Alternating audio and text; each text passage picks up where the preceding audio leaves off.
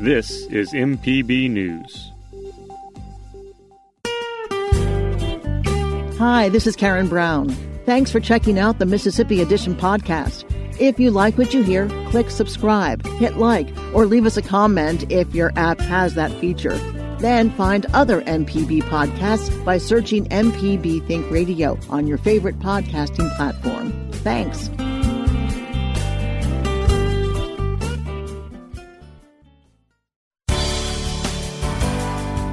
Good morning. It's 8:30 on Tuesday, November 10th. I'm Karen Brown, and this is Mississippi Edition on MPB Think Radio. On today's show, UMMC begins a stage of clinical trials for a coronavirus vaccine. Then, the open enrollment period under the Affordable Care Act has begun, but the health care plan's constitutionality is being questioned at the highest level by the Trump administration.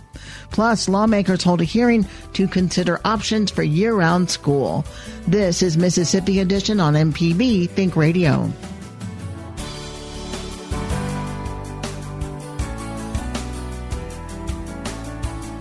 Pharmaceutical manufacturer Pfizer says an early peek at its data suggests the vaccine it's developing may be 90% effective at preventing COVID-19. The interim analysis from independent data monitors looked at 94 infections recorded so far in a study that has enrolled nearly 44,000 people. However, the announcement doesn't mean a vaccine is imminent, and trials of other vaccines continue, including at the University of Mississippi Medical Center, where a trial begins this week. Dr. Richard Summers, Vice Chancellor of Research, shares more about vaccine development with our Michael Guidry, starting with the Phase 3 results of the Pfizer trials. The Phase 3 is really more of an efficacy trial to look to see if it's really works in the environment it's supposed to. Does it protect people from getting COVID, and is a bigger trial.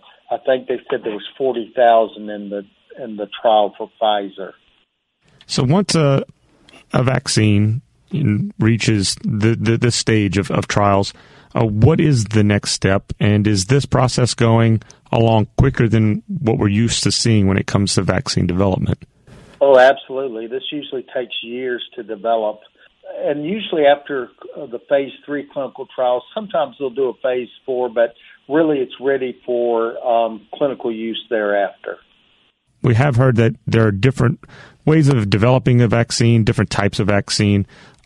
What kind of vaccine is this Pfizer vaccine, and how would it work? One is, of course, what they call the killed virus vaccine, where they just take the virus itself and make it ineffective or dead, and inject that and get an immune response. Then they have what they call an attenuated virus, where they modify the virus so that it's not virulent anymore, but it's still a live virus.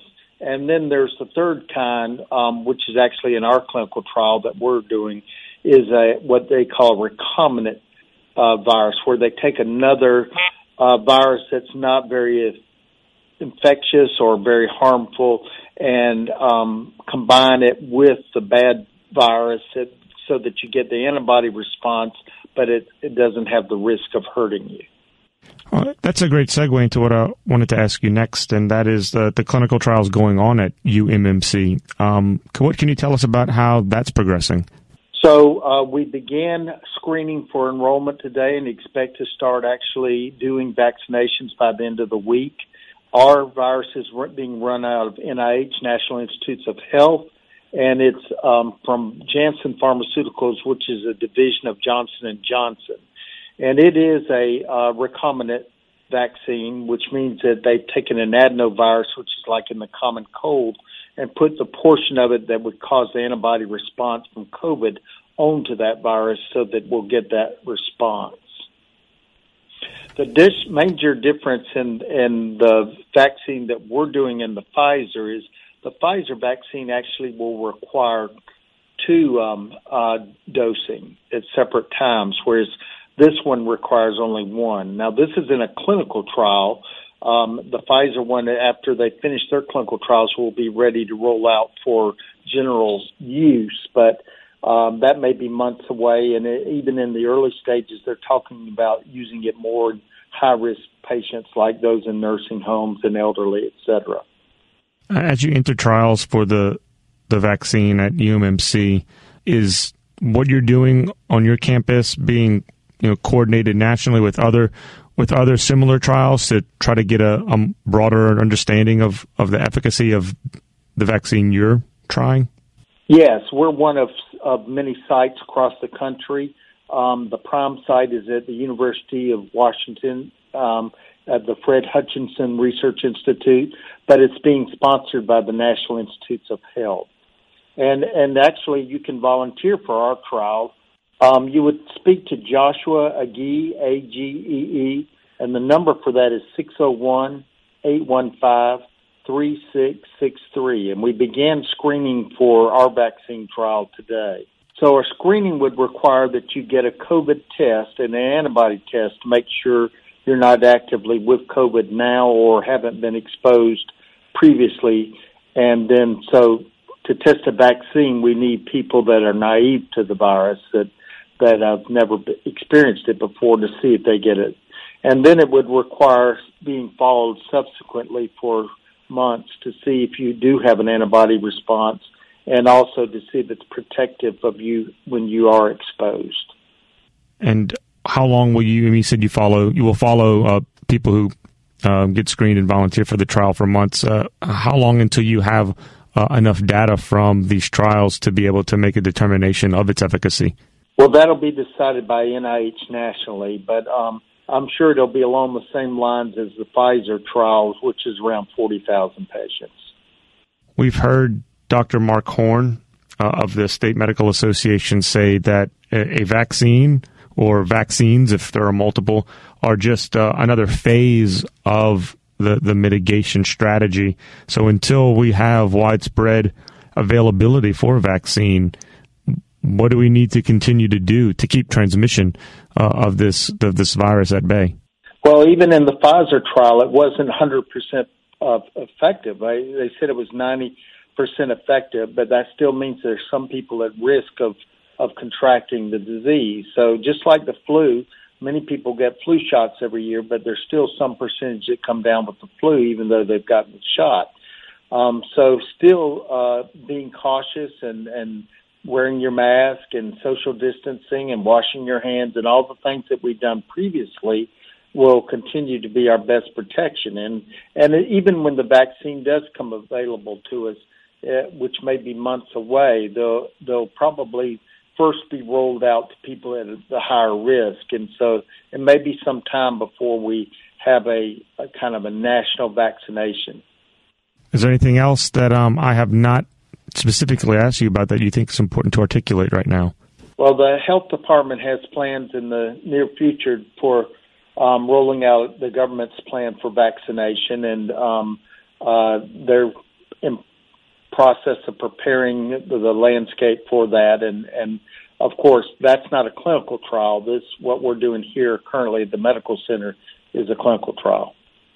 Well, Dr. Richard Summers, Associate Vice Chancellor for Research at the University of Mississippi Medical Center, thank you for your knowledge and your expertise in explaining what might be on the horizon for vaccines for this disease. Thank you. Coming up, the open enrollment period under the Affordable Care Act has begun, but the health care plan's constitutionality is being questioned at the highest level by the Trump administration. This is Mississippi Edition on MPB Think Radio. Hi, I'm Ryder Taff, Portfolio Manager at New Perspectives, a fee-only financial advisory and co-host of Money Talks. Each week, we take your personal finance questions and tell you about a money topic we hope you find helpful. Money Talks can be heard Tuesdays at 9 a.m. on MPB Think Radio. Podcasts can be found on our website, money.mpbonline.org, or on your smart device's podcasting platform. This podcast is a local production of Mississippi Public Broadcasting and depends on the support of listeners like you. If you can, please donate today at mpbonline.org. And thanks.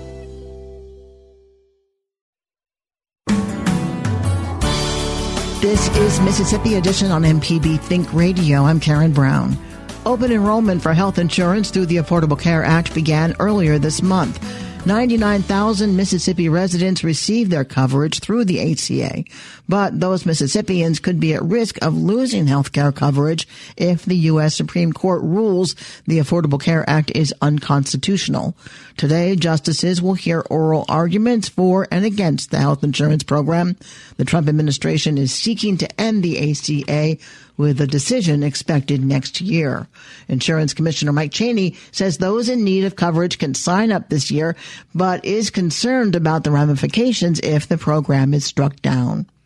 If you've never enrolled in the Affordable Care Act, you should go to www.healthcare.gov, and on the screen you will see what state do you live in, and click on your state, in this case Mississippi, and it's a fairly easy form to fill out, and they will ask you some questions, and you need to have the information at hand when you go online on your income, your W-9s, or your latest tax return if you have one, because they're going to ask you what your income is, how many members of your family, and et cetera, and where do you live.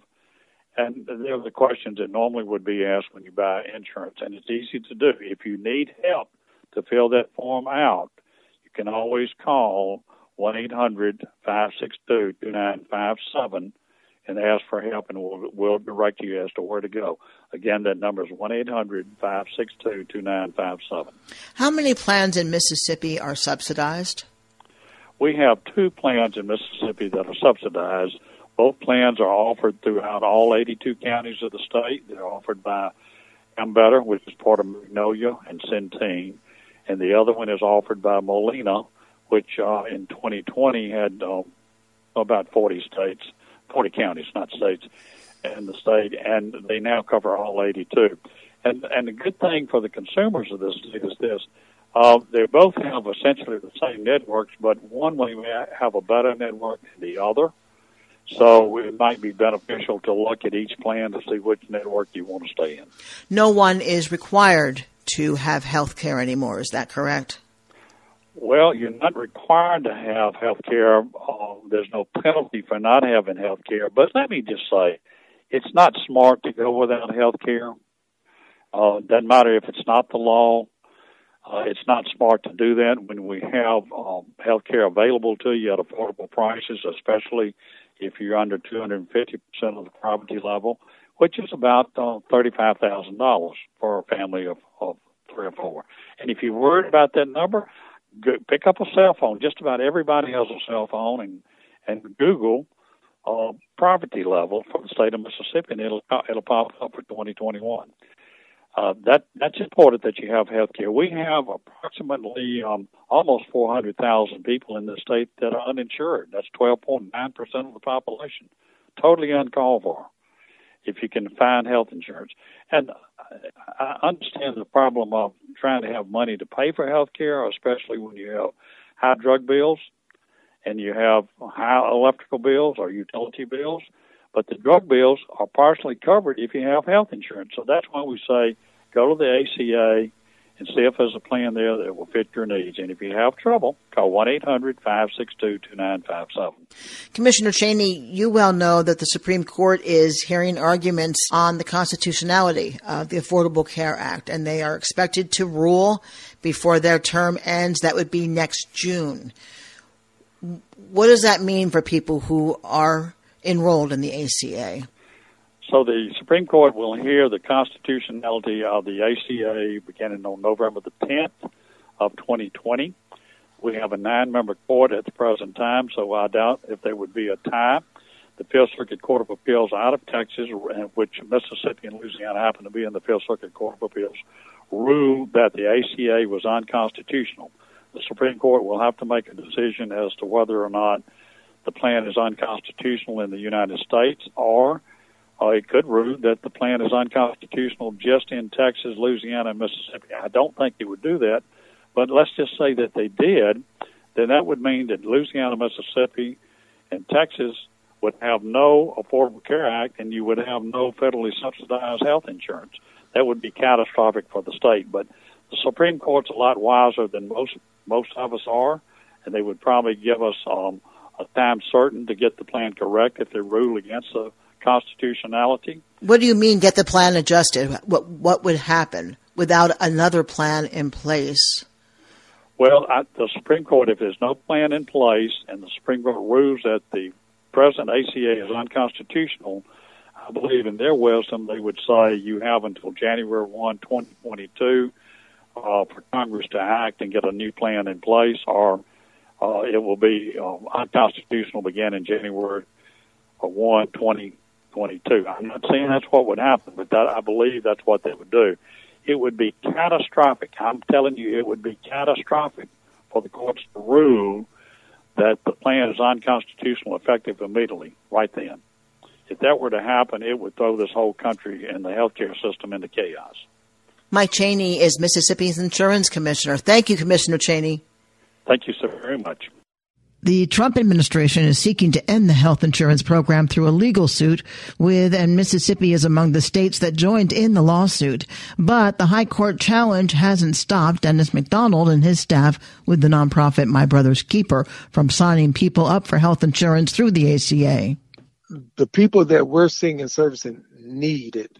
And a lot of people do take advantage of it. It has happened to a lot of people. So if, for instance, if the Supreme Court Act doesn't go through and they, of course, it won't affect this year, but if it affects next year, then you're talking about over 200 million people that may be affected, that may have pre-existing conditions and all of that. So it's quite helpful to a lot of Americans, and it gives you options to get assistance that may not be Medicaid or Medicare or being on. So it gives you options to try to get better health care for yourself and your family. How do you feel about the Trump administration seeking to end the program going before the U.S. Supreme Court? Well, here our stand on it is that we hope that doesn't happen because we know Mississippians, we have a lot of people that are not insured and that are underinsured. And our goal is to try to get everybody with the best health care, especially now you see with COVID going on, there are a lot of health care concerns going on in our community. And so we want to make sure that everybody that can get help gets that help and that we can assist in any way possible, making sure that they know what the options are and that they're weighing those options. There are a lot of things that are coming into play that people don't realize and don't understand. So it's important that we make our voice heard. And so it's our stand that this does not happen. Well, we really appreciate you taking the time to speak with us and appreciate that you are working to help folks. Well, Dennis McDonald with My Brother's Keeper, thank you so much for your time and shedding light on this. All right. Thank you. Enrollment for next year began November 1st and runs through December 15th. Coming up, lawmakers hold a hearing to consider options for year-round school. This is Mississippi Edition on MPB Think Radio.